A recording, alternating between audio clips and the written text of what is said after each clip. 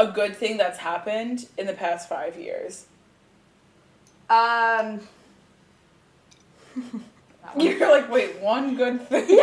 I graduated high school 5 years ago. Last month, I messaged 23 of my former classmates on Facebook and asked them to have a conversation with me about the past 5 years of their lives. After high school, I got arrested with a buddy of mine.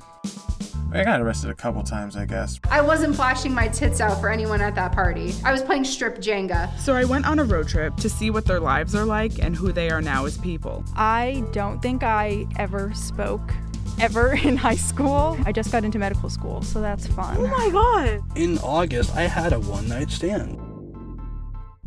Living in my mom's basement. No, actually, it's a bedroom next to the master, which is even worse. What's changed since high school? Well, I'm a dude now. This is the 5-year reunion.